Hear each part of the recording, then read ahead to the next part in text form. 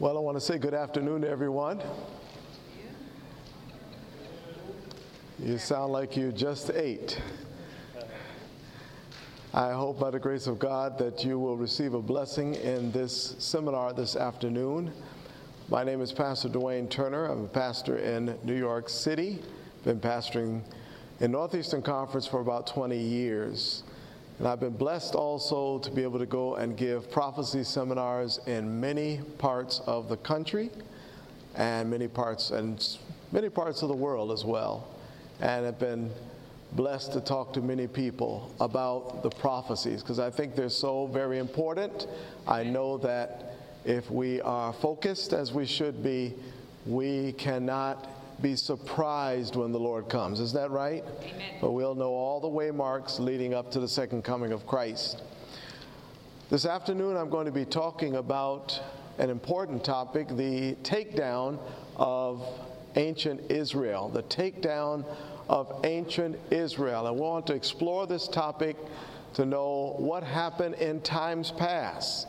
We today are described by the pen of inspiration, the spirit of prophecy, as modern Israel or spiritual Israel. So we want to find out what we can glean as Israel of today, contemporary Israel.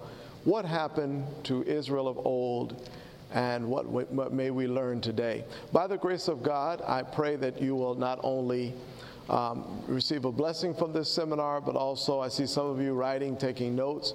Feel free to do that. It would help you to be able to do some more study and follow up when you go home. Just want to let you know also that I think they pass out some comments, a comment sheet, I should say, that allows you to write your comments and what have you. It would be helpful for you to do that if you're blessed by the seminar. All right. Also want to let you know that I have spoken also on Audioverse, audioverse.org, and to tell you the truth, those seminars I wish I could do because they themselves are very informative, but you only can do one. And so this is the one that the Lord has given me. But I would encourage you to go on audioverse.org, and you might be able to hear 5 messages that the Lord has given me to share that has been posted on their website. I'm going to ask you to bow your heads now as we consider this subject, the takedown of ancient Israel. Let us pray. Heavenly Father, how grateful we are that you have allowed us, Lord, to come down here to Orlando, Florida, and to tabernacle together as brothers and sisters in Christ. Thank you, Lord, for giving us this opportunity to come together, but now also, Lord, to be edified, to be strengthened, to be enlightened, to be informed. We ask in a special way now that your Spirit will have full control. Lord, please get me out of the way, and in this place may yourself come forth, that, Lord, as I speak, it will not be my words, but those words that you have given me. Bless, Lord, the monologue, and bless, Lord, even our dialogue, that all shall be done in accordance with your will. When all is said and done, we'll be careful to give you the praise, the honor, and the glory. In Jesus' name I pray. Amen. And I do want to encourage you, if time permits, and I pray by the grace of God it will, to ask some questions coming towards the end, prayerfully if we can get through everything. The takedown of literal Israel. Ecclesiastes chapter 1 verses 9 and 10 says these words, "The thing that hath been is that which shall be. That which is done is that which shall be done. And there is no new thing under the sun. Is there anything whereof it may be said, See, this is new? It hath been already of old time, which was before us." And so what that's telling us is that history repeats itself. Isn't that right? Maybe a different name, maybe it certainly is a different time and place, but it's just a repetition of something that has happened in times past. What we want to do now is go back to see what happened to ancient Israel. And we're looking now for central reasons. In fact, I might even say the central reason why Israel is no longer, ancient Israel is no longer the chosen of God's people. This takes us back in this verse, Deuteronomy chapter 7, verses 1 through 9. It takes us back to a time where Israel has crossed now over the Red Sea. They are now beginning to contemplate going into the land of promise. And as they're doing this, the Lord is giving them special instructions for when they get into the land of Canaan. The Bible says, when the Lord thy God shall bring thee into the land whither thou goest to possess it, and hast cast out many nations before thee, the Hittites, the Girgashites, the Amorites, the Canaanites, and the Perizzites, and the Hivites, the Jebusites, 7 nations greater and mightier than thou. And when the Lord thy God shall deliver them before thee, thou shalt do what? What does that say, everyone? Smite them, and shall do what? Utterly destroy them. Thou shalt make no covenant with them, nor show mercy unto them. We're reading Deuteronomy 7, verses 1 through 9. Look at verse 3. Neither shalt thou make what? Marriages with them. Thy daughter thou shalt not give unto his son, nor his daughter shalt thou take unto thy son. And then everyone please together, read this next clause in verse 4. For they will turn away thy son from doing what? From following me. Is that a promise from the Lord that will happen? It's the word of God. Is that a promise? It certainly is a promise. The Lord is saying, if you don't heed what I'm saying, they will turn thy son away from following me. And we may broaden that to understand that God's people will turn away from the Lord if they don't heed these injunctions that the Lord is giving them, that they may serve other gods. So will the anger of the Lord be kindled against you, and shall destroy thee how quickly? Subtly. Is that right? Okay? So the Lord is basically telling them, before we go on, there's some red flags that you need to know about when you get into the land of Canaan. And you need to watch for those red flags. When you see the customs and the practices, the habits, the things that they are doing amongst the heathens, do not let that come to you. Don't let that become a part of you. Is that right? Is that what the Lord is saying? Amen. It says if you don't heed that, however, the focus that you have now is going to be refocused. You're going to turn in the opposite direction. Let's go on. But thus shall you deal with them.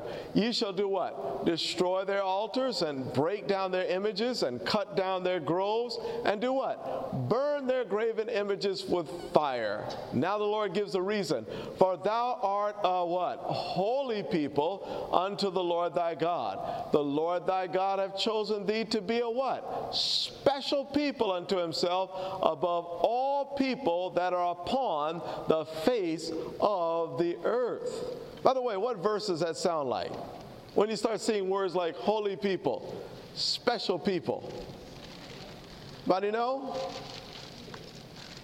1 Peter chapter 2, verse what? 9, is that right? When it starts talking about we're a chosen generation, a royal priesthood, a holy nation, a peculiar people, is that right?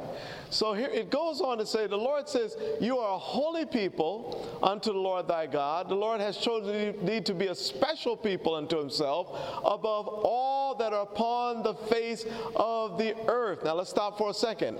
We're having this seminar in 2013, is that right? And we find a lot of people are very sensitive today. Today is a day of political correctness. Isn't that right? Amen. Is that true, everyone? Amen. It's not political to say amen. You can say that. Is that right? Amen. Amen? Amen. Now listen to this. When we see the words above all people, some people will say, oh, that sounds arrogant. Now, when you take 1 Peter chapter 2 and verse 9, you take that sometime and read it. All right? And you read this verse here. The Lord's people are not special and above all the people upon the face of the earth in and of themselves. It is as long as they stay connected to the Lord. Is that right?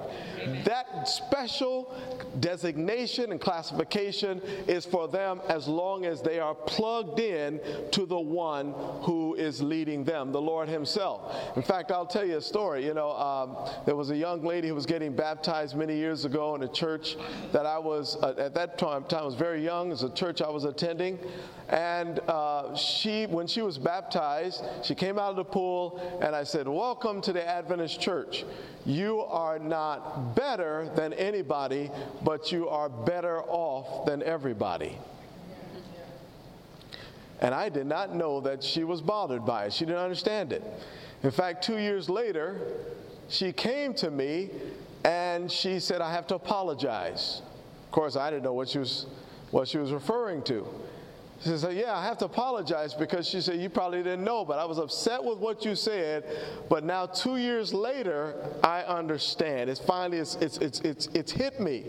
You are not saying, I thought I heard that you're saying we're better, but you're saying that we're better off." Of course, as long as we are connected to the Lord who made this earth, we are better off. Isn't that right? Amen. Following what the Lord says makes us better off. Well, let's go on.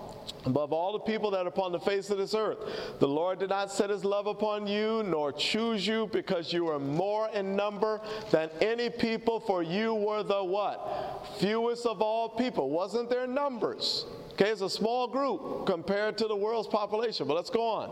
"But because the Lord loved you, and because he would keep the oath which he had sworn unto your fathers, hath the Lord brought you out with a mighty hand, and redeemed you out of the house of bondmen, from the hand of Pharaoh, the king of Egypt. Know therefore that the Lord thy God, he is God, the faithful God, which keepeth covenant and mercy with them that love him, and keep his" what? "Commandments to 1,000 generations." So I would encourage you to read this often, because this is how the Lord is saying, I have made you my special people. Not just because I looked at you and said, "I like you," as opposed to others. I mean, the Lord loves everybody, is that right? But what makes them his special chosen people is their relationship to him, and whether or not they will follow what he says, so that they can be an example to the rest of the world. Isn't that right, everyone? Amen. All right, let's go on. Deuteronomy chapter 18, verse 9 now. Now the Lord wants to sustain them. I want to show you this now. The Lord wants to sustain them. The Lord has given them the knowledge from the time of Egypt, even though they were vacillating for a while. They weren't so sure if the Lord was working through Moses, if this thing about an Exodus is really something that they ought to be involved with. Some of them were very settled in Egypt and wanted to stay in Egypt. But then they did see that the Lord brought them out with a mighty hand. Isn't that right? Amen. Those 10 plagues unmistakably showed that God is a God of the world. He is the great God, and no god of wood or stone that the Egyptians would pray to could stay the hand of this living God. Isn't that right? But now the Lord, when they came out, the Lord showed them, "I'm still with you." He gave them the pillar of fire by what? By night, and the pillar of cloud by what? Day. By day. Isn't that right? But let me tell you that's just showing that the presence of the Lord is there. That is still not monitoring them in a more direct way. That's just saying, listen, I want you to know, when you see that presence by day and by night, I'm there. But the Lord had a way to talk to them even more directly. All right, so I'm going to show you what that is. Now, first, he begins again to give the contrast, once again, between the heathens that are in Canaan and his people. Look what it says. "When thou art come into the land which the Lord thy God giveth thee, thou shalt not learn to do after the" what? "Abominations of those nations. There shall not be found among you anyone that maketh his son or his daughter to pass through the fire, or that useth divination, or an observer of times, or a chanter, or a witch, or a charmer, a consulter with familiar spirits, or a wizard, or a necromancer. Today, I guess we would just sum that all up as a psychic, right? Okay?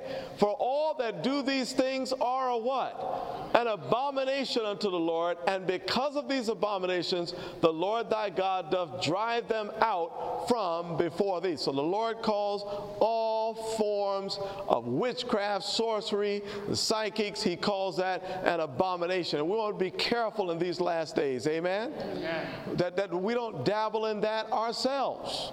Amen? Amen. See, we may not, the devil has a modified form of everything he's doing for Adventism if we accept it. Are you following me, everyone? And we've got to be extra careful. Some people don't get into the hard witchcraft and psychic sorceries, but then there are those who are superstitious. And that too is a form of witchcraft. Amen? Now, that's not to be mistaken with, grandma's feeling a little twitch on her wrist and believing that rain is coming. That's all right, amen? That's biological, okay? But so there are those who, you walk down the road and you see a black cat crossing across your path, and there's some of us get nervous. You're all looking at me like you don't know what I'm talking about. You know what I'm talking about? Yeah. And then some say when a mirror breaks, that's 7 years bad luck. Now, are there any here from the West Indies? All right, a few from the West Indies. So in the West Indies, there are some who say when you feel a little twitch in your hand, it means that you're going to get money. And if you feel a little twitch on this side of your hand, it means you're going to be broke or you're not going to get any money. Now, I'm going to tell you what all those things mean. If a black cat crosses your path, it's not 7 years bad luck. It's about a 7-second delay in your journey. Just give them a chance to go on by. You keep on stepping. Amen? Amen. Amen? If a mirror breaks, you know what that means? That you need to go to the store and get another mirror. Amen? Clean it up. What'd you say? Clean it up. Clean it up. You got to clean it up. That's right. All right. Or if you have a little twitch in your hand right here, you know what that means? That's the place you need to itch. Itch it and keep on stepping. Amen? Amen. And if it's on this side, do the same. In other words, these superstitions don't mean anything. Is that right? We must trust in God. Let me show you something. You know what the Lord says? He says, "Thou shalt be what? Perfect with the Lord thy God." I love that statement because, you see, people who are into psychics and all of this, they are chasing the dark. They are chasing the unknown. They are chasing the unconfirmable. You get that?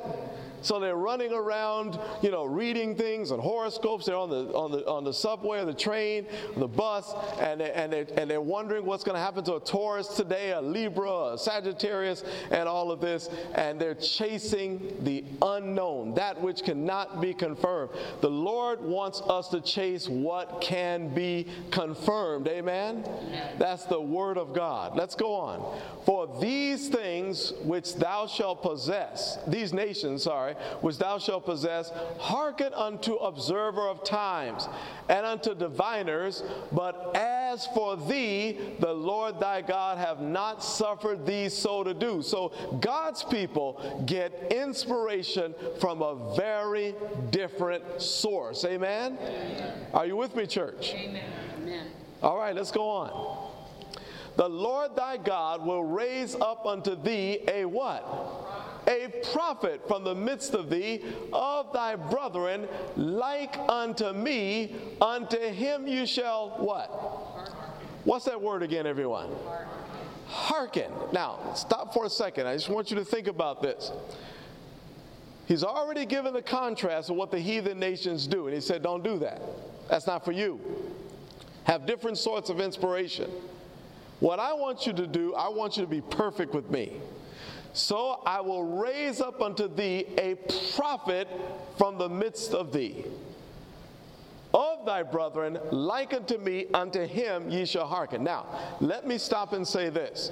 In the spirit of prophecy, we see this as actually a messianic prophecy pointing to the time of Christ. Are you following, everyone? But do not forget, it is also the time of introduction of the prophets themselves. Because the prophet system is going to be installed now and will exist all the way to the time that the master prophet, the one to which all the prophecies point to, Jesus Christ, will come. So, the same descriptions now that are appropriate to pointing to Jesus are now the kinds of descriptions expected to describe God's prophets. Now, they're not the same as Jesus, but they're expected to be like him. Are you following me, everyone? Now, I'm going to show you this. The Lord thy God will raise up unto thee a prophet from the midst of thee, of thy brethren, like unto me, unto him ye shall, what's that word again, everyone? Hearken. Now, the word hearken means really pay attention to. It's like the old, the queen or the king, they're going to make an announcement and the trumpeters come and they would blow, dun, da, da, da, da, da, da, hearken, hearken, listen. That means this is not an announcement for you to pass over. Everybody is to stop, look, and listen. It's the same kind of attention now is to be paid to the prophet. Let's go on. According to all that thou desirest of the Lord thy God in Horeb. What's another name for Horeb? Another name for Horeb. What is Horeb referring to? Mount Sinai. Okay, we'll show you in a second. According to all that thou desirest of the Lord thy God in Horeb, in the day of the assembly, now look at the words, saying, let me not hear again the voice of the Lord my God, neither let me see this great fire anymore, that I die not. Now you know it's talking about, because you're going to see in just a second, or be reminded that right after the giving of the 10 Commandments, the children of Israel were so scared, weren't they, that they asked Moses to ask the Lord to speak to them another way. Let's go on. We'll see that in just a second. And the Lord said unto me, they have well spoken that which they have spoken. Now listen for a second. This point now, this is not comparable to what we're going to see later. Later, we're going to see the children of Israel asking for things that the Lord has not designed.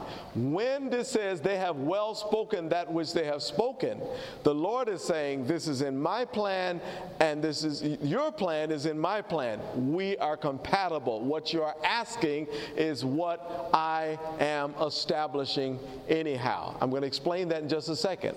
I can see the question marks on your face. Look at this. The Lord said unto me, they have well spoken that which they have spoken. Now, what have they spoken? Exodus 20, 18 and 19. Right after the giving of the 10 Commandments, what does it say? And all the people saw the thunderings and the what? Lightnings and the noise of the trumpet and the mountain smoking. And when the people saw it, they did what? They removed and stood afar off. That was right after the rendering of the 10 Commandments. You remember now, while it was happening, and even before it happened, if you look at Exodus 19, you will find that there was an elemental reaction, wasn't it? Just at the presence of the Lord. Ellen White says that the Father and the Son came down, sat down on Mount Sinai. So the people were nervous. Now, they weren't even all the way up in the mountain. We know that they were actually at the base of the mountain, standing outside a boundary that was drawn around the mountain. They were told you can't go past that boundary. Let's go on. And they said unto Moses, speak thou. I want everybody to read this now, because I know, you just ate lunch, so if you don't interact with me, then next thing you know, I'll be trying to wake you up. All right, so let's go on. What does it say? Let's read this together. Speak thou with us, and we will hear. But let not God speak with us, lest we what? Now, everyone, please, I'm asking you to pay attention to what I'm saying to you. this can be one of the most important things that you have heard. And I do believe that. The request is, speak thou with us, and we will hear. But let not God speak with us, lest we die. Now, what was the request? The request was that God had been speaking to them audibly at Mount Sinai. They heard the voice of the Lord, but it caused them trepidation. Now what they're saying is, ask the Lord to speak to you what he wants us to know, and then you turn around and speak to us what the Lord told you. Are we in agreement with that, everyone? Yes. Please, listen to me. The request is not to change the content. Please listen. The request is to change the delivery method. So that when the method has been changed, the integrity of what has been said stays high, but the message is delivered a different way. So you are to consider what now, in this new mode of operation, what the prophet says is not the prophet's words, but the words of the Lord. Does that make sense, everyone? Yes. No change in content. They didn't say, Moses, tell him, water it down. You know, we don't like what he's saying. Give us an easier presentation. Something more akin to our lifestyle. No. Moses, please ask the Lord to talk to us another way. So when this system is delivered, it is now the Lord speaking through a mouthpiece.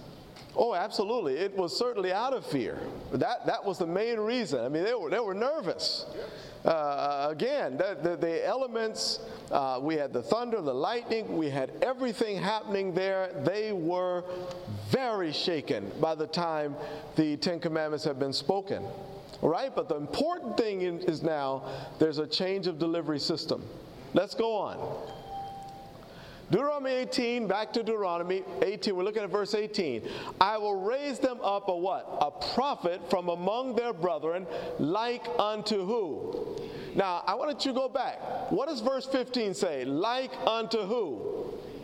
I'm sorry, where did I go here? Like unto, where it is. Yes, I'm sorry. Like unto who? Me. Now, what does it say in verse 18? It's going to raise up a prophet. 18 here. Like unto who? Unto who? Okay, you didn't get that. I think I confused you. Let me go back. Like unto who? Verse 15. Me. All right, verse 18. Like unto who? Okay, the prophet is spiritual.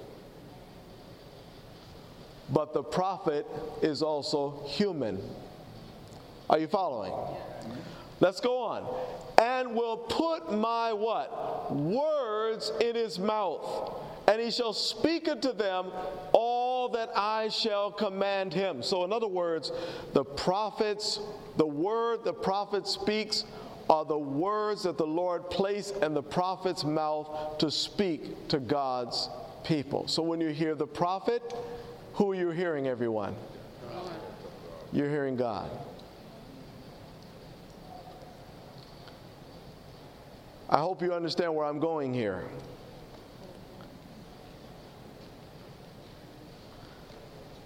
The respect level for the prophet needed to stay up. Not for the prophet alone, but for the words the prophet was speaking. Amen. Let's go on. And it shall come to pass that, what does it say, everyone? Whosoever will not hearken unto my words, which ye shall speak in my name, I will do what? Require. Now, those are serious words. That word require means I will judge. Is that right? I will ultimately judge. You will have to give an account. So in other words, the children of Israel were responsible for the words of the prophet as verily as responsible as they would be hearing the audible voice of the Lord directly. Let's go on. But the prophet which shall presume to speak a word in my name, which I have not commanded him to speak, or that shall speak in the name of other gods, even that prophet shall die. And if thou say in thine heart, how shall we know the word which the Lord hath not spoken? When a prophet speaketh in the name of the Lord, if the thing follow not, nor come to pass, that is the thing which the Lord hath not spoken, but the prophet hath spoken it presumptuously, thou shalt not be afraid of him. That's how I'm able to know when you read that verse, as this whole subject of the description of the prophets is unfolding in Deuteronomy chapter 18. This is how I know it applies not just to Jesus, pointing to Jesus as a messianic prophecy, but it is also talking about the prophets, the system that he's about to establish, a prophet system in their day and time. Let's go on. Now, 1 Samuel chapter 8, things began to change. 1 Samuel chapter 8, we're starting with verse 1. And it came to pass when Samuel was what? Old, that he made his sons judges over Israel. Now the name of his firstborn was Joel, the name of his second Abiah. They were judges in Beersheba, and his sons walked not in his ways, but turned aside after lucre and took bribes and perverted judgment. Now you say it says Samuel was old. Right? So now they're going to ask for a new system. A lot of things happen under the guise of old. Out with the old, in with the new. I don't have time to really elaborate on that, but we got to be very careful. We see this happening a lot today. So these things are outdated. Certain things are outdated. We need to get rid of it. And many of the things that we're talking about these days are found in the Bible and Spirit of Prophecy. The Bible and Spirit of Prophecy are not outdated. Would you say amen? Amen. They never get old. Isn't that right? In fact, when you read it today, you read it 100 years ago, it still applies in that day and time. Let's read on. Then all the elders of Israel gathered themselves together and came to Samuel unto Ramah and said unto him, Behold, thou art what? Old. Thy sons walk not in thy ways. Now make us a what? King to judge us. What does that say, everyone? Like all the nations.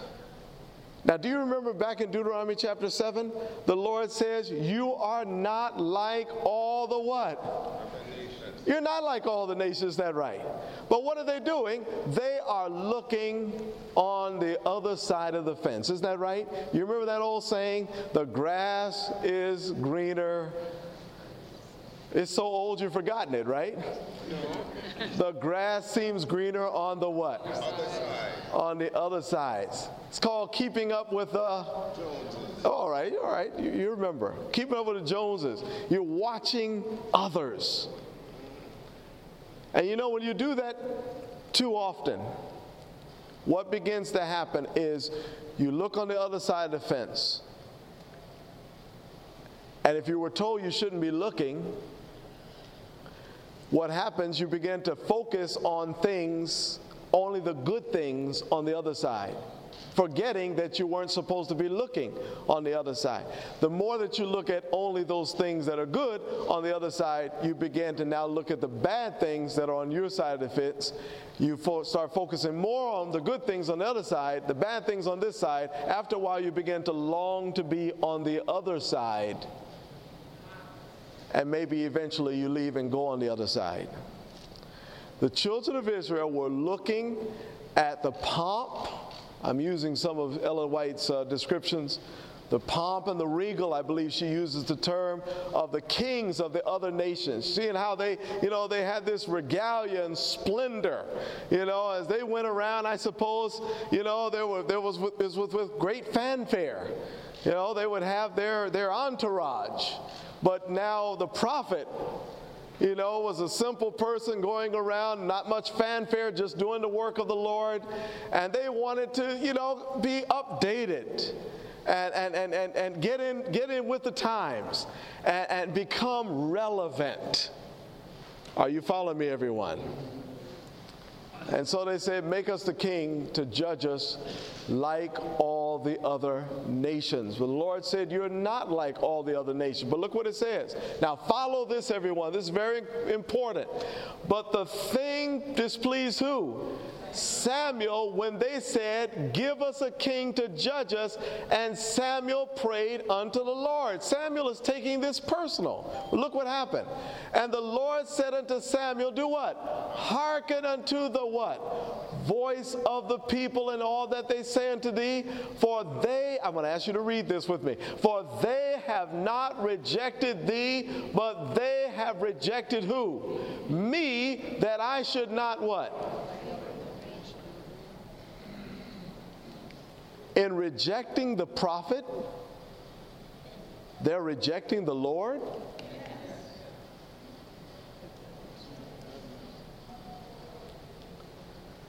See, Samuel was taking this personal.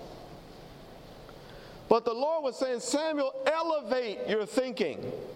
This goes beyond you. You're just the instrument.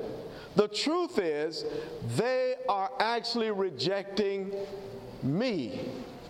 You know, I like to say this, a little bit of a word play, but you see these words, that I should not reign over them, R-E-I-G-N. Reign really means to rule, isn't that right? But now in that same family is the word reign, R-E-I-N. Like you have the reins, like you have the reins for a horse. The reins, R-E-I-N, are used to basically micromanage, isn't that right? So you tell the horse, you pull this, what is it, this, what do you call that, a strap, whatever it is, pull it to the right, and I guess it goes left, I don't know. It's been a long time since I rode a horse, but some of you know what I'm talking about. All right? The bridle, thank you. So you pull that and it goes one direction, you pull it and it goes the other direction. That's micromanaging. Okay, but if the Lord cannot reign, R-E-I-G-N, follow now, we're talking about the rejection of the prophet. If the Lord cannot reign, R-E-I-G-N, meaning to rule over them, he certainly will not be able to reign, R-E-I-N, over them. In other words, the micromanage. I believe those two are one and the same.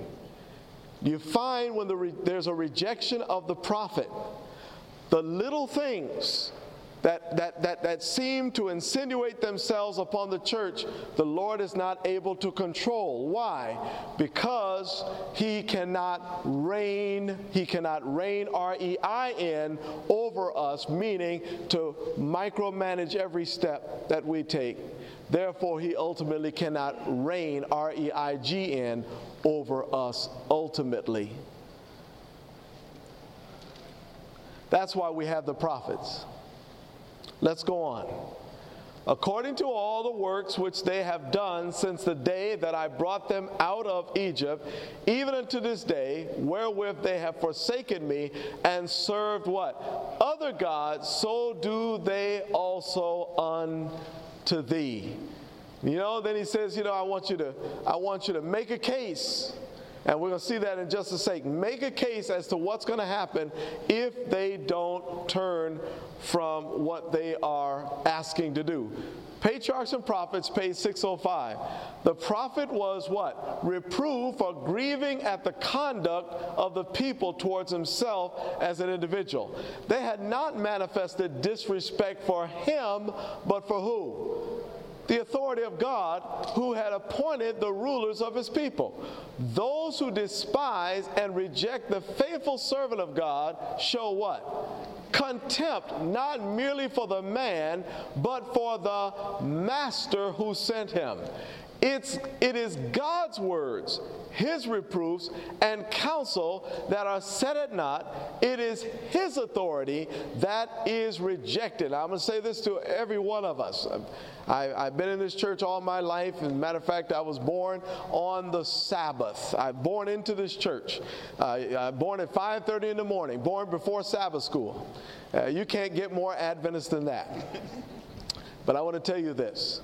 I have watched major changes take place in the church today. Now, I want you to know Now, I remember years ago when we were reading and studying and trying to settle things and issues and whatever we were looking at, doctrine, principles, whatever it is, standards, what we would do is use our Bible and spirit of prophecy. They could both speak to us. Now you have folks within the remnant church saying, just show me from the Bible.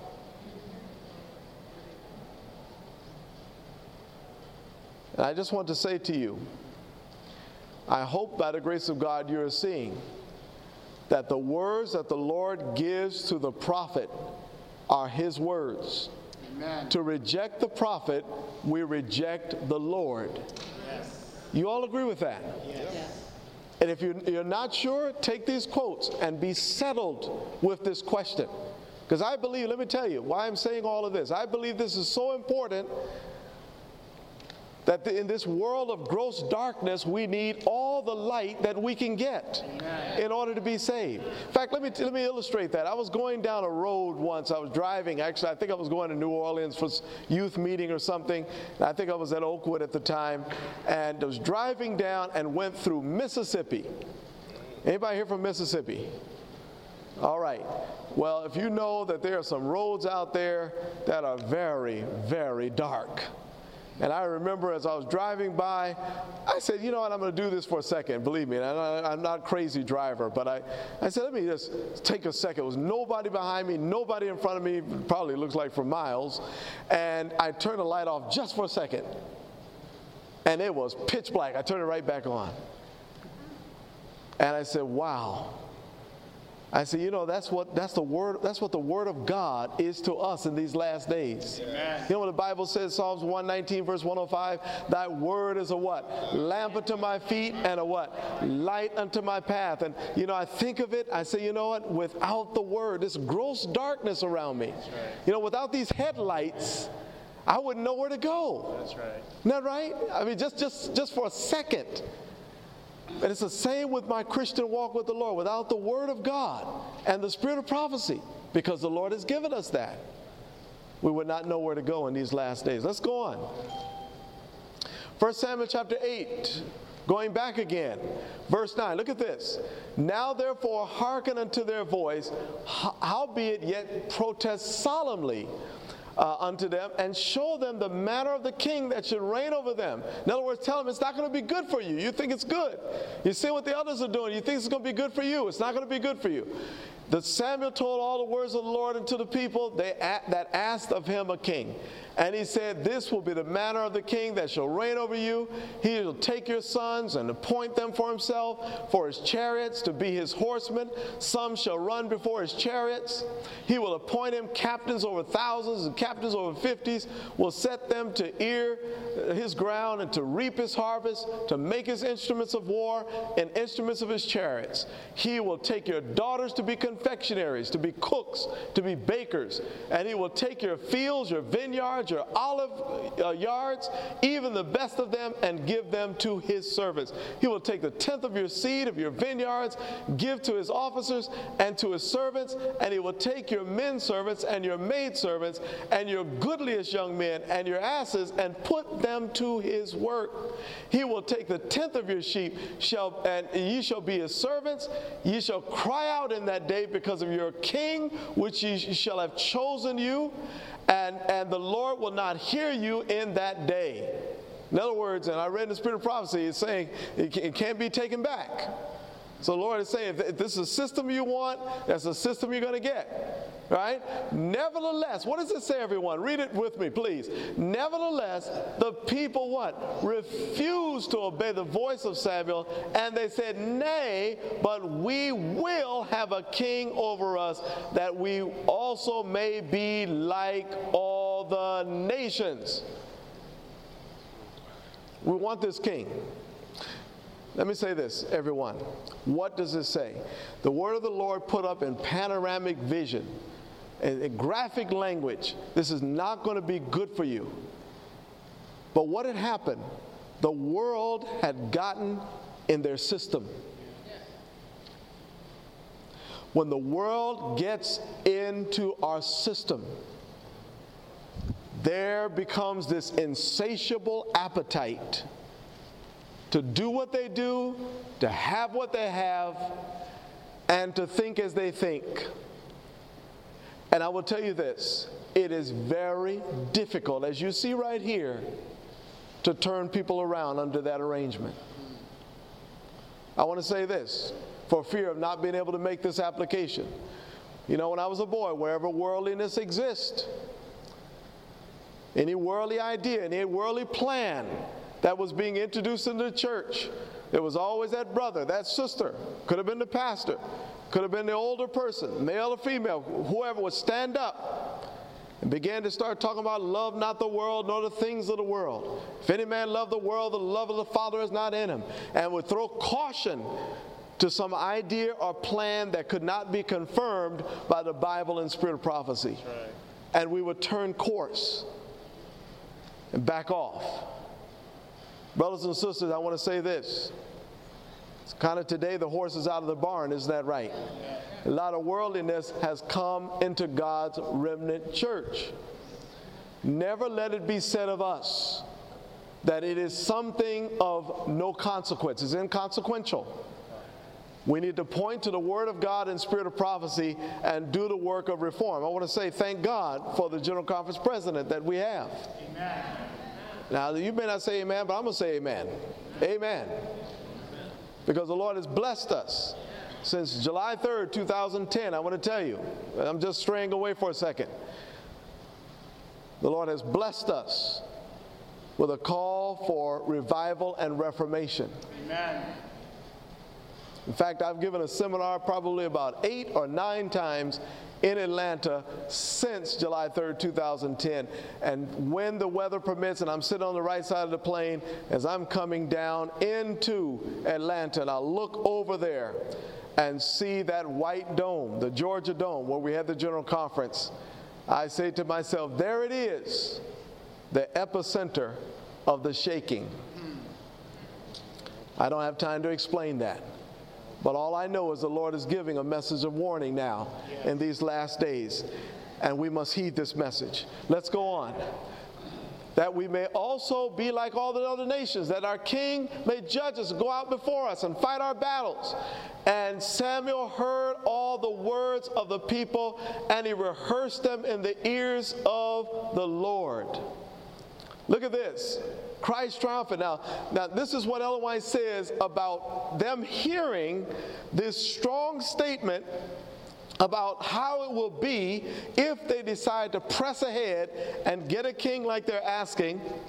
This is what the Pen of Inspiration says about that, them deciding to stay the course. After this plain statement, they still persisted in having their own way. And Samuel did what? He consented. The people still were determined to have a king. They decided that Samuel did not understand the situation. If he only knew all the circumstances, the motives, and the designs, and understood as well as themselves the great advantages, he would be as ready as they to have a king to go in and out before them, that the nation should not look down upon them and despise them. Look at this, everyone. Watch this. They did not, in their spiritual blindness, look beyond Samuel and discern that it was the word of God they were hearing through his servant. Does this sound familiar? Yeah. Yes. What they were saying, the prophet needs to be updated.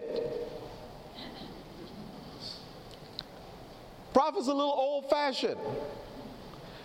The prophet does not understand the benefits that we would receive by making this change. For that moment now, the words that the prophet was speaking was not inspiration. The word the prophet was speaking to them was his own thoughts.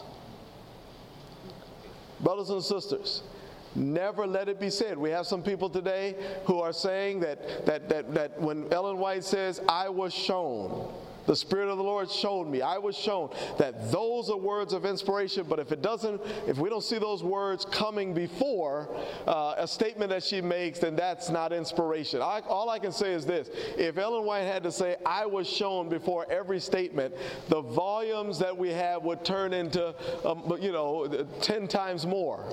You follow what I'm saying? We can't have you can't have every statement. It is all inspiration. Amen? Let's go on. The Lord said to Samuel, hearken unto their voice and make them a king. Samuel said unto the men of Israel, go ye every man into his city. And the servant of the Lord says, then he retired, very sad, but retired to go get ready for this new change in the life of Israel. Now, want to do an update. Got to go quickly now. Got to do an update now. Come down later and see how this is working out in Israel, this new system. Remember, they didn't do away with the prophet, but now they have the king. How many would agree that constantly you would see tension between the prophet and the king? Raise your hand. All right, constant tension. Can I say this to you, everyone? You know why that is? Because the prophet system was a sacred idea. Are you with me? The king system was a secular idea. So the sacred and the secular always seem to collide. Is that right? Unless you had a few kings who actually made it more sacred. But the truth was, it was never God's plan. Look what happened. This is an update. Watch this now. Woe to rebellious children. Isaiah chapter 30, 1-3, and then we're going to look at 8-13. Woe to rebellious children, saith the Lord, that take counsel, but not of me, that cover with a covering, but not of my spirit, that they may do what? That they may do what, everyone? Okay. Wow, I wish I had time to tell you about this, but I'm going to ask you to look at John chapter 3, verse 19-21. I believe I got that right. Now I want to ask you to look at that. This is expressing a mindset. Okay? Under the mindset of adding sin to sin, they take counsel, but it's not coming from me. I'm going to show you in a second that means they're not listening to the prophet now. Let's go on. That walk to go down into Egypt. Egypt, after Egypt, the time in which the children of Israel were in Egypt, often the word Egypt is referring now to the world. Did you get that, everyone? That walk to go down into Egypt and have not asked at my what? Okay, but remember, he is not speaking directly to them, is he? He is speaking through the prophet. So when it says they have not asked at my mouth, it means they're not going to the prophets. I'll show you that in a second. To strengthen themselves in the strength of Pharaoh, and to trust in the shadow of Egypt. Therefore shall the strength of Pharaoh be your shame, and the trust in the shadow of Egypt your confusion. And remember now, when we talk about the strength of Pharaoh, we know that Pharaoh thought that he was all powerful, didn't he? But what happened to Pharaoh? It all came tumbling down when he went up against the mighty hand of the Lord. Is that right? So the strength of Pharaoh is this audacious, groundless idea that you can, that you are more powerful than God himself. And then God had to show Pharaoh that is not the case. Let's go on. Verse 8. Now go, write it before them in a table, and note it in a book, that it may be for the time to come forever and ever, that this is a what? Rebellious people, lying children that will not hear the law of the Lord, which say to the what? Seers do what? See not. And to the what? Prophets, prophesy not unto us right things, speak unto us smooth things, prophesy deceits. Now, who is the subject of this sentence, of this verse here?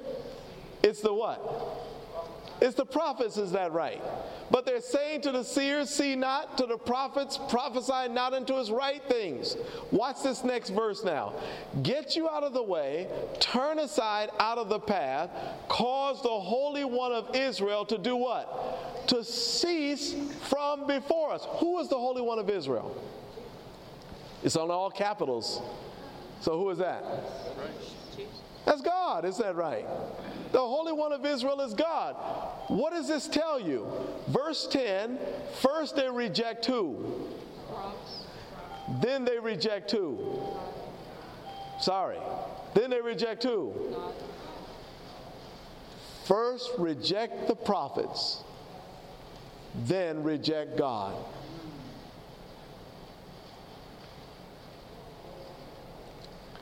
I want to say this. You cannot accept one and reject the other. Amen. Are you following me, church? Yes. This is important.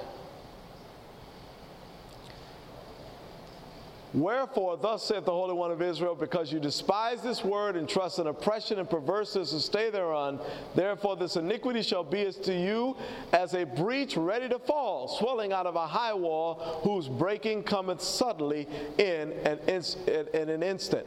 Ancient Israel now at the first coming of Christ. Moving along here. Look at this. What does it say in John 1, 10, and 11? Now we're gonna see what's happened now. After this, they've asked for a king. The prophet has been diminished in terms of him being respected and listened to. Let's see what happened.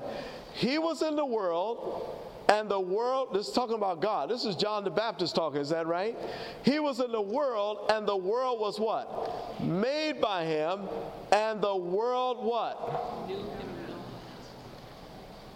Okay, this is John speaking, excuse me. This is John speaking. Listen to this.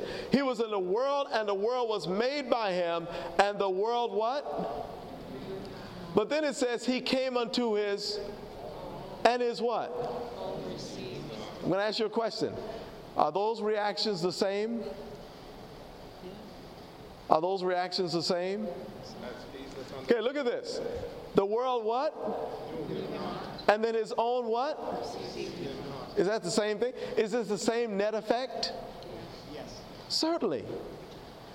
The reaction that the world had towards Jesus is the same reaction that his people had towards Jesus. Isn't that right?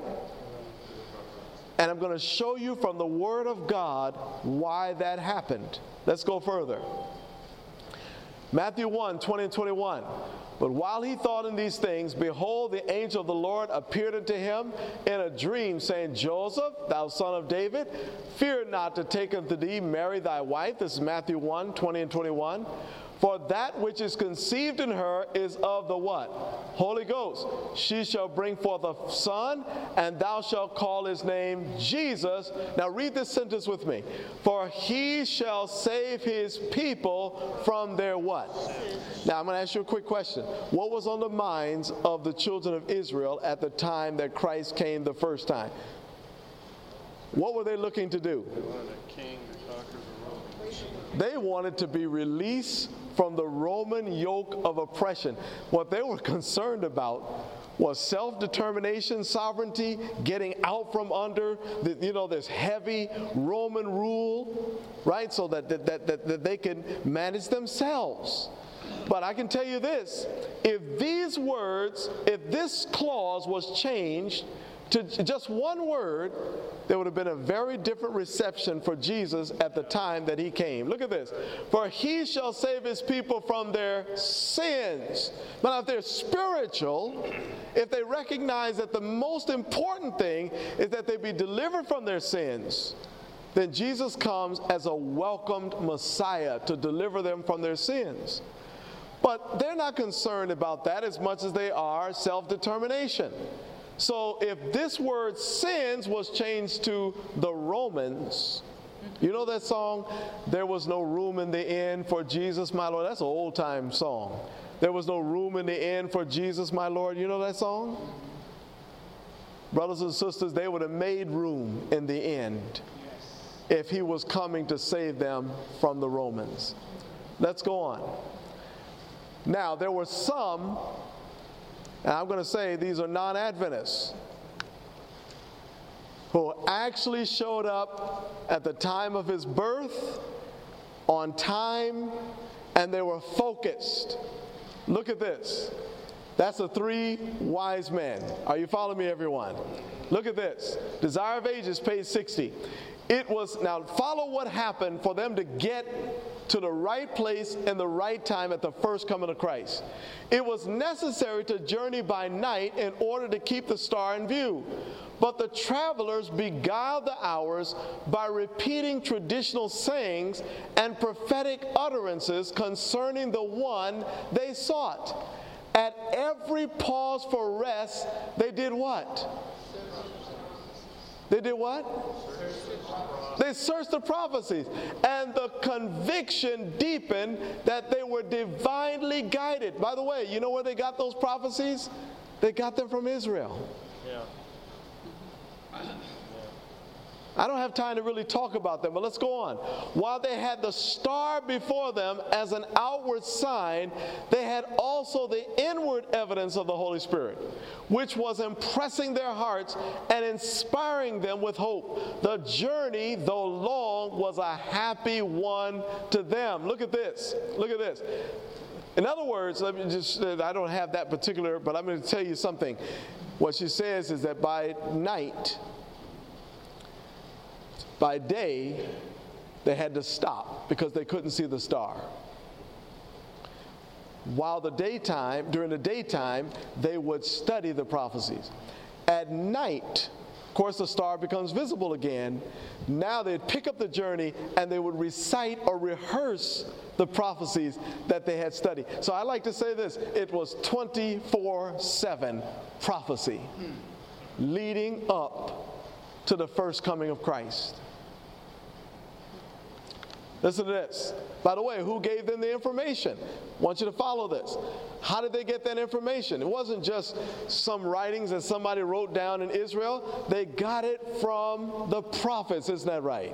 So they were reading the prophets, reading the prophecies the prophets gave, and they were appreciating it, and they were following what it was saying. Let's go on. They have reached the land of Israel and are descending the Mount of Olives with Jerusalem in sight when, lo, the star that has guided them all the weary way rests above the temple. And after a season fades from their view. With eager steps, they press onward, confidently expecting the Messiah's birth to be the joyful burden of every tongue. But what happened, everyone? Read this statement. But their inquiries are what? Wow. Follow this. In the location where they got the inspiration, nobody knew anything about it. Check to the prophets. Is history repeating itself, brothers and sisters? Yes. Is history repeating itself, brothers and sisters? Entering the holy city, they repaired to the temple. To their amazement, they found, what does that say, everyone? What is that word again? None who seemed to have a knowledge of the newborn king. Their questions call forth no expression of joy, but rather of surprise, fear, not unmingled with contempt. Imagine, they got their inspiration and information from the ABC. Are you with me, everyone? But now they come to the place where you could find that information, and nobody seemed to know anything about it. You know why that is? You know what the conversation was dominated by? Let's get out from under this Roman yoke of oppression. We need to have self-determination. We need to have our own nation where we can determine what we do. Make our own laws, make our own regulations and rules. And this is dominating the conversation. Remember, brothers and sisters, what was so important? I just want to point this to you. Remember, right after Adam and Eve sinned, the Lord began to pronounce his judgments upon Adam and then Eve and then upon the serpent. But then he gives a solution, Genesis 3:15. Is that right? How he's going to deal with the sin question, and he's going to send his son. That's a messianic prophecy. But listen to this. This should have occupied Israel's thinking.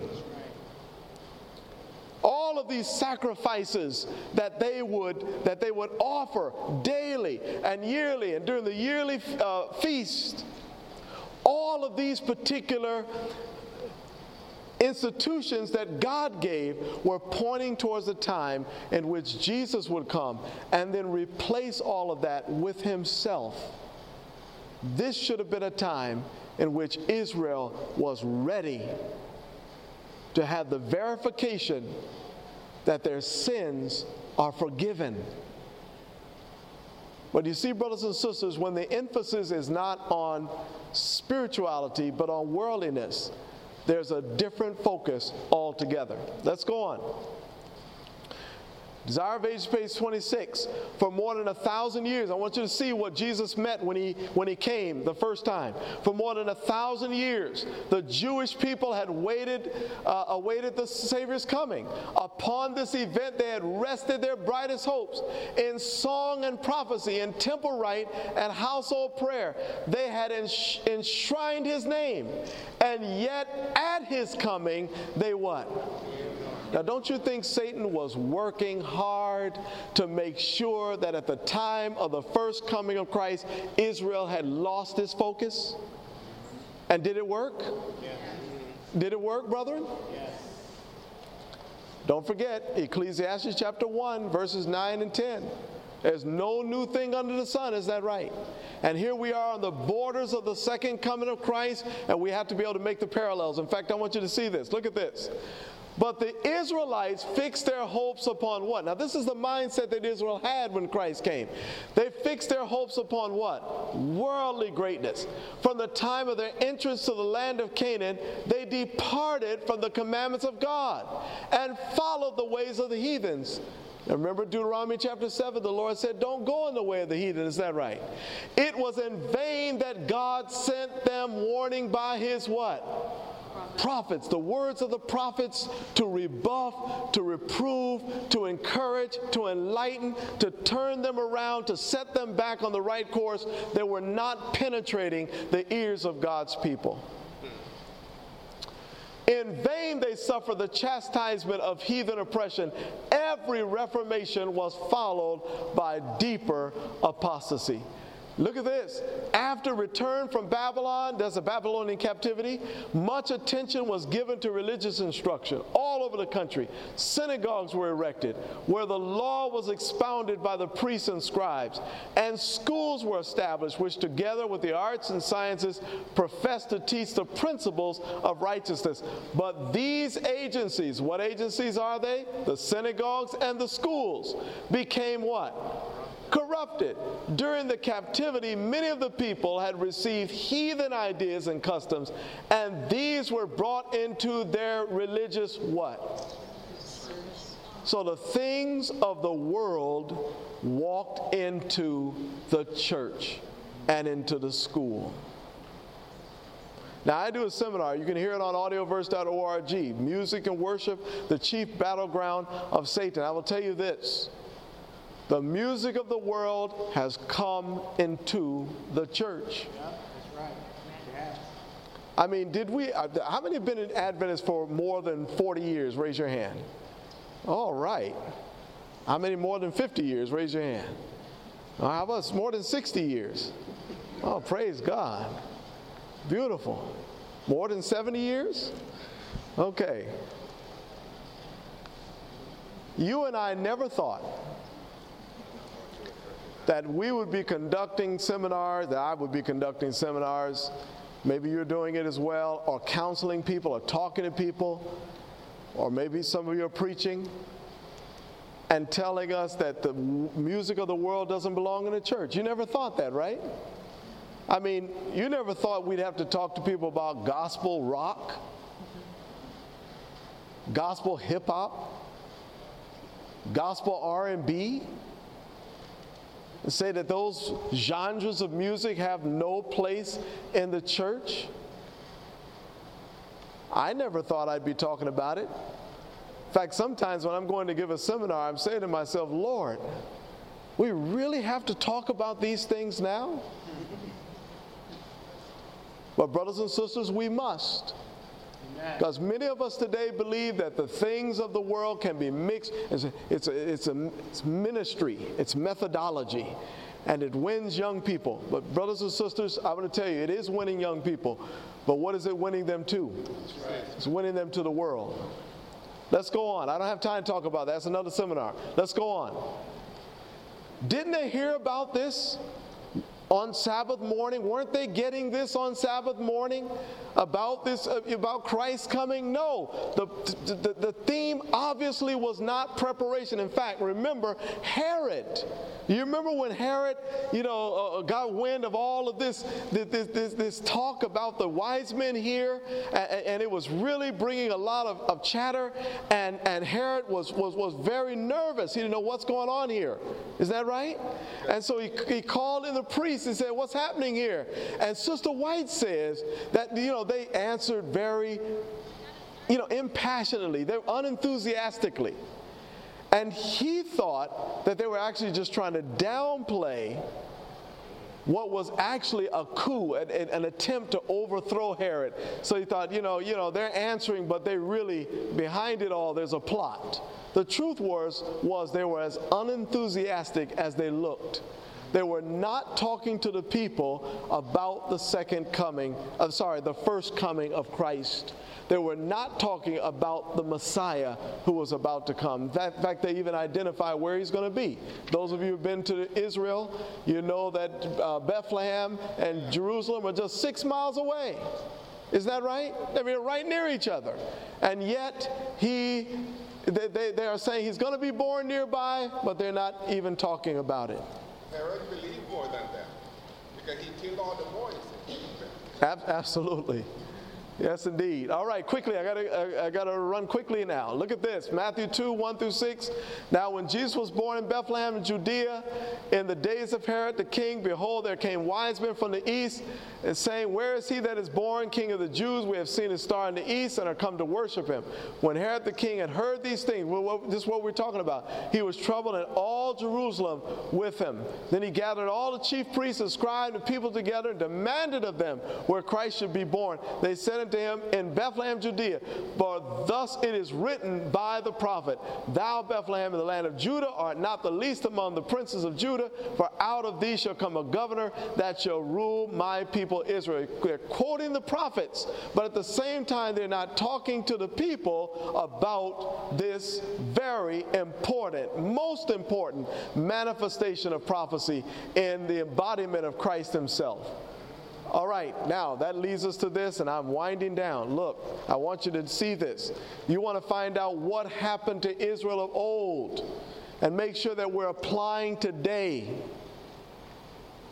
these things to modern spiritual Israel. You want to know what happened? The scriptures will tell us, and then we'll look at the spirit of prophecy. What happened? Remember in Acts chapter 3 now. In Acts chapter 1, verses 10, 11, in that area, 9, 10, 11, Jesus goes back to his Father. Is that right? Isn't that right, everyone? Okay, all right, and then now in Acts chapter 3, Acts chapter 2, we've had Pentecost. Acts chapter 3 now, Peter and John, who are part of Pentecost, are now going to the temple about the 9th hour of the day to pray. We know about this. We have this paralytic that is at the gate beautiful.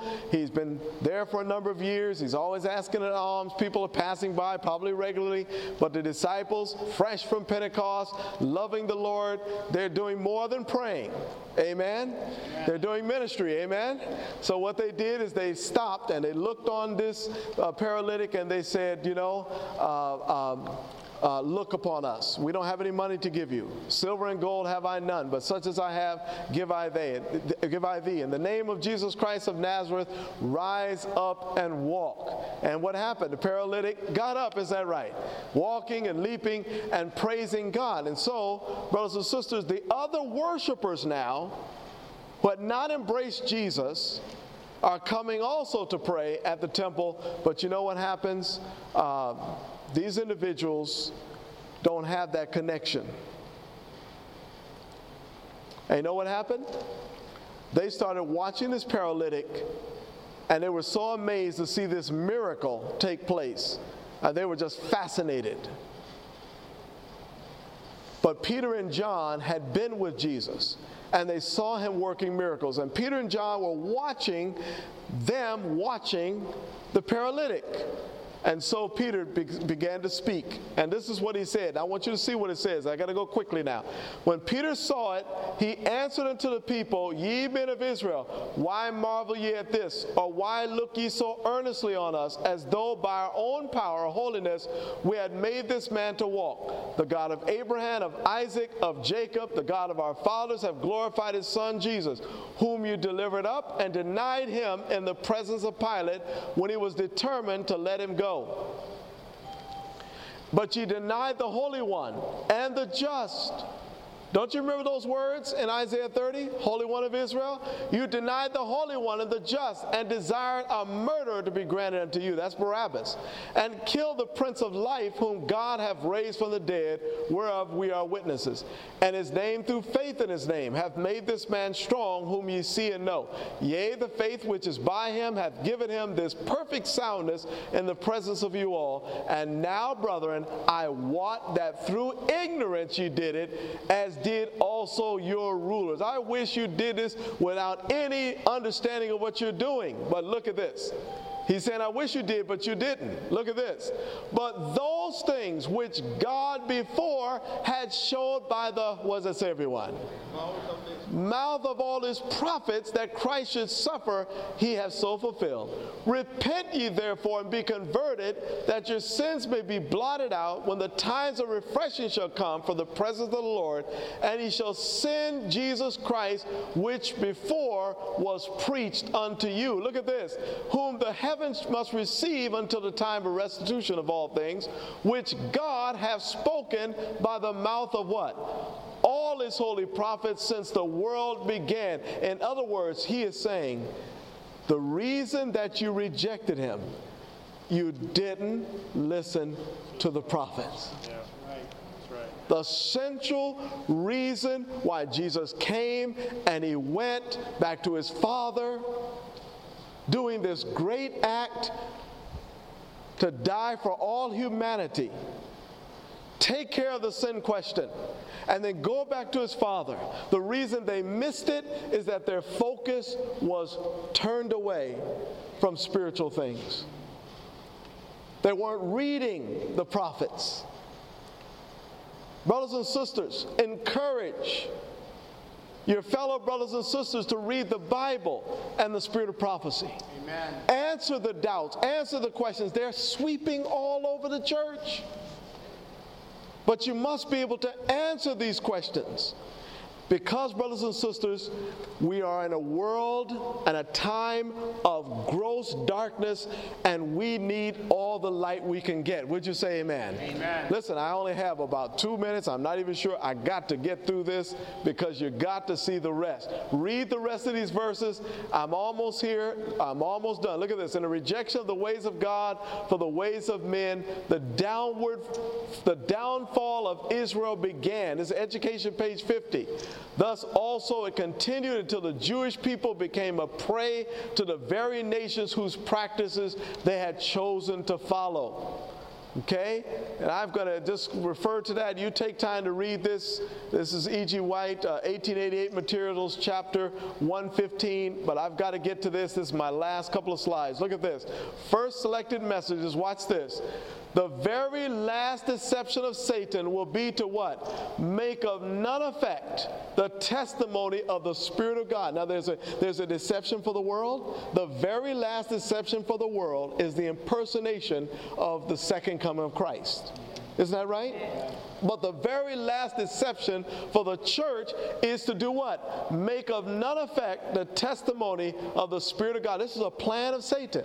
Where there's no vision, the people do what? Perish. Satan will work ingeniously in different ways through different agencies to unsettle the confidence of God's remnant people in the true testimonies. The enemy has made his masterly efforts to unsettle the faith of our own people in the testimonies. This third selected message, page 83. This is just as Satan designed it should be.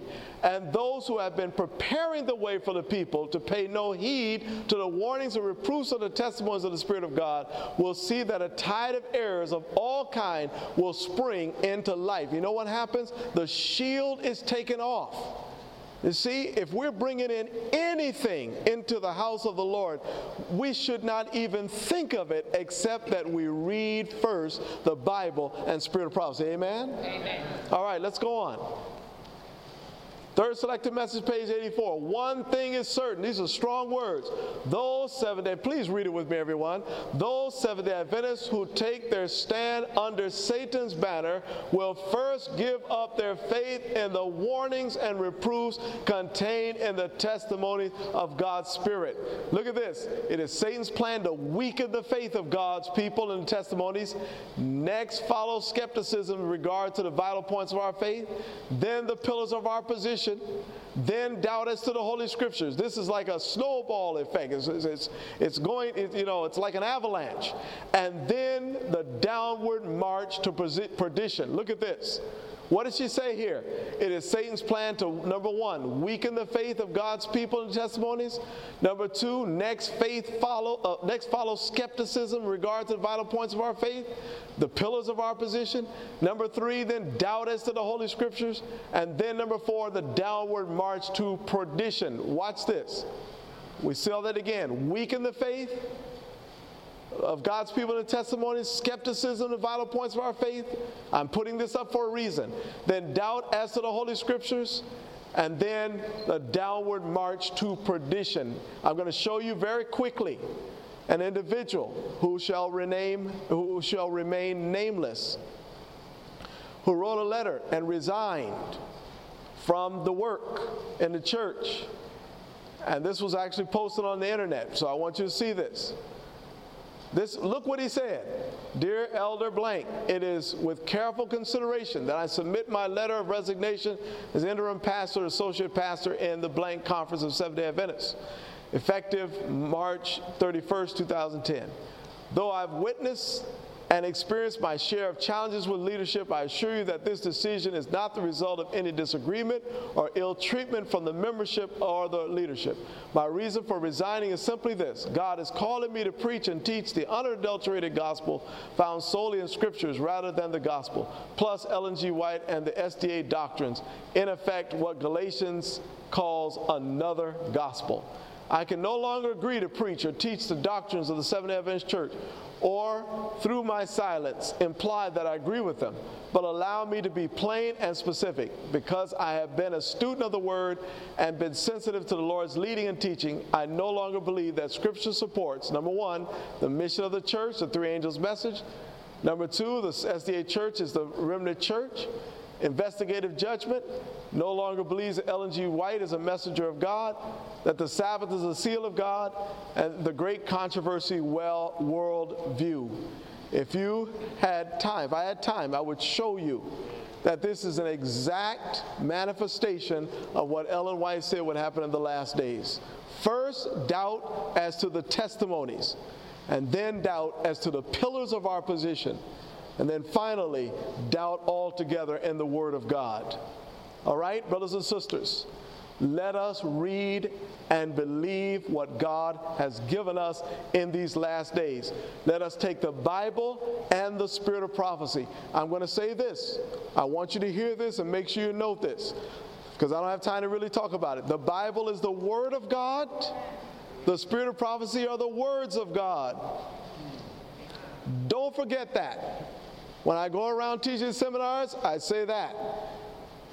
You look at Deuteronomy chapter 18, you'll understand what I mean by that. The Bible is the words of God, Word of God. The Spirit of prophecy are the words of God. They both come from God. Amen. Amen? Amen. Let's go on. We're at a crossroads. Today, we can choose to go the right way or the wrong way. The question is, where will we go? We're going to go on the road to perdition. Are we going to choose to reject what the Lord has given? Are we going to go the way of ancient Israel? Or are we going to travel the highway to heaven? How many want to be on that highway to heaven? Raise your hand. By the grace of God. Heaven is our goal, as we sing in the church for so many years. Side by side we stand, right? Heaven is our goal, and saving every soul. Pray that we all will be there. Brothers and sisters, the Lord is coming, and He is coming very, very soon.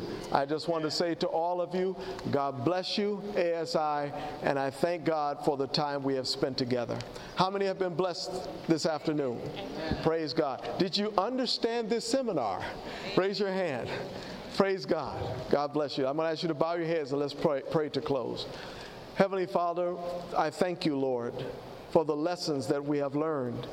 I thank you for the Word of God. I thank you for the spirit of prophecy. I thank you, Lord, even for the lessons of history, even though it is painful to see what happened to ancient Israel. But Lord, these things are written for our ensample, that we may not fall to prey to what they fell to. Lord, help us in this room to be representatives of the Word of God. Help us to stand for the Bible and stand for and with the spirit of prophecy. That, Lord, as we give this message in the last days, we will have all the inspiration we need, that we will not stray, and we can lead others, Lord, to not stray and to be ready when you come. Thank you, Lord, for each and every one of us.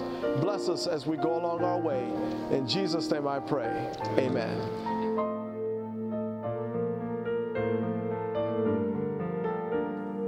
This media was produced by Audioverse for ASI, Adventist Layman's Services and Industries. If you would like to learn more about ASI, please visit www.asiministries.org. Or if you would like to listen to more free online sermons, please visit www.audioverse.org.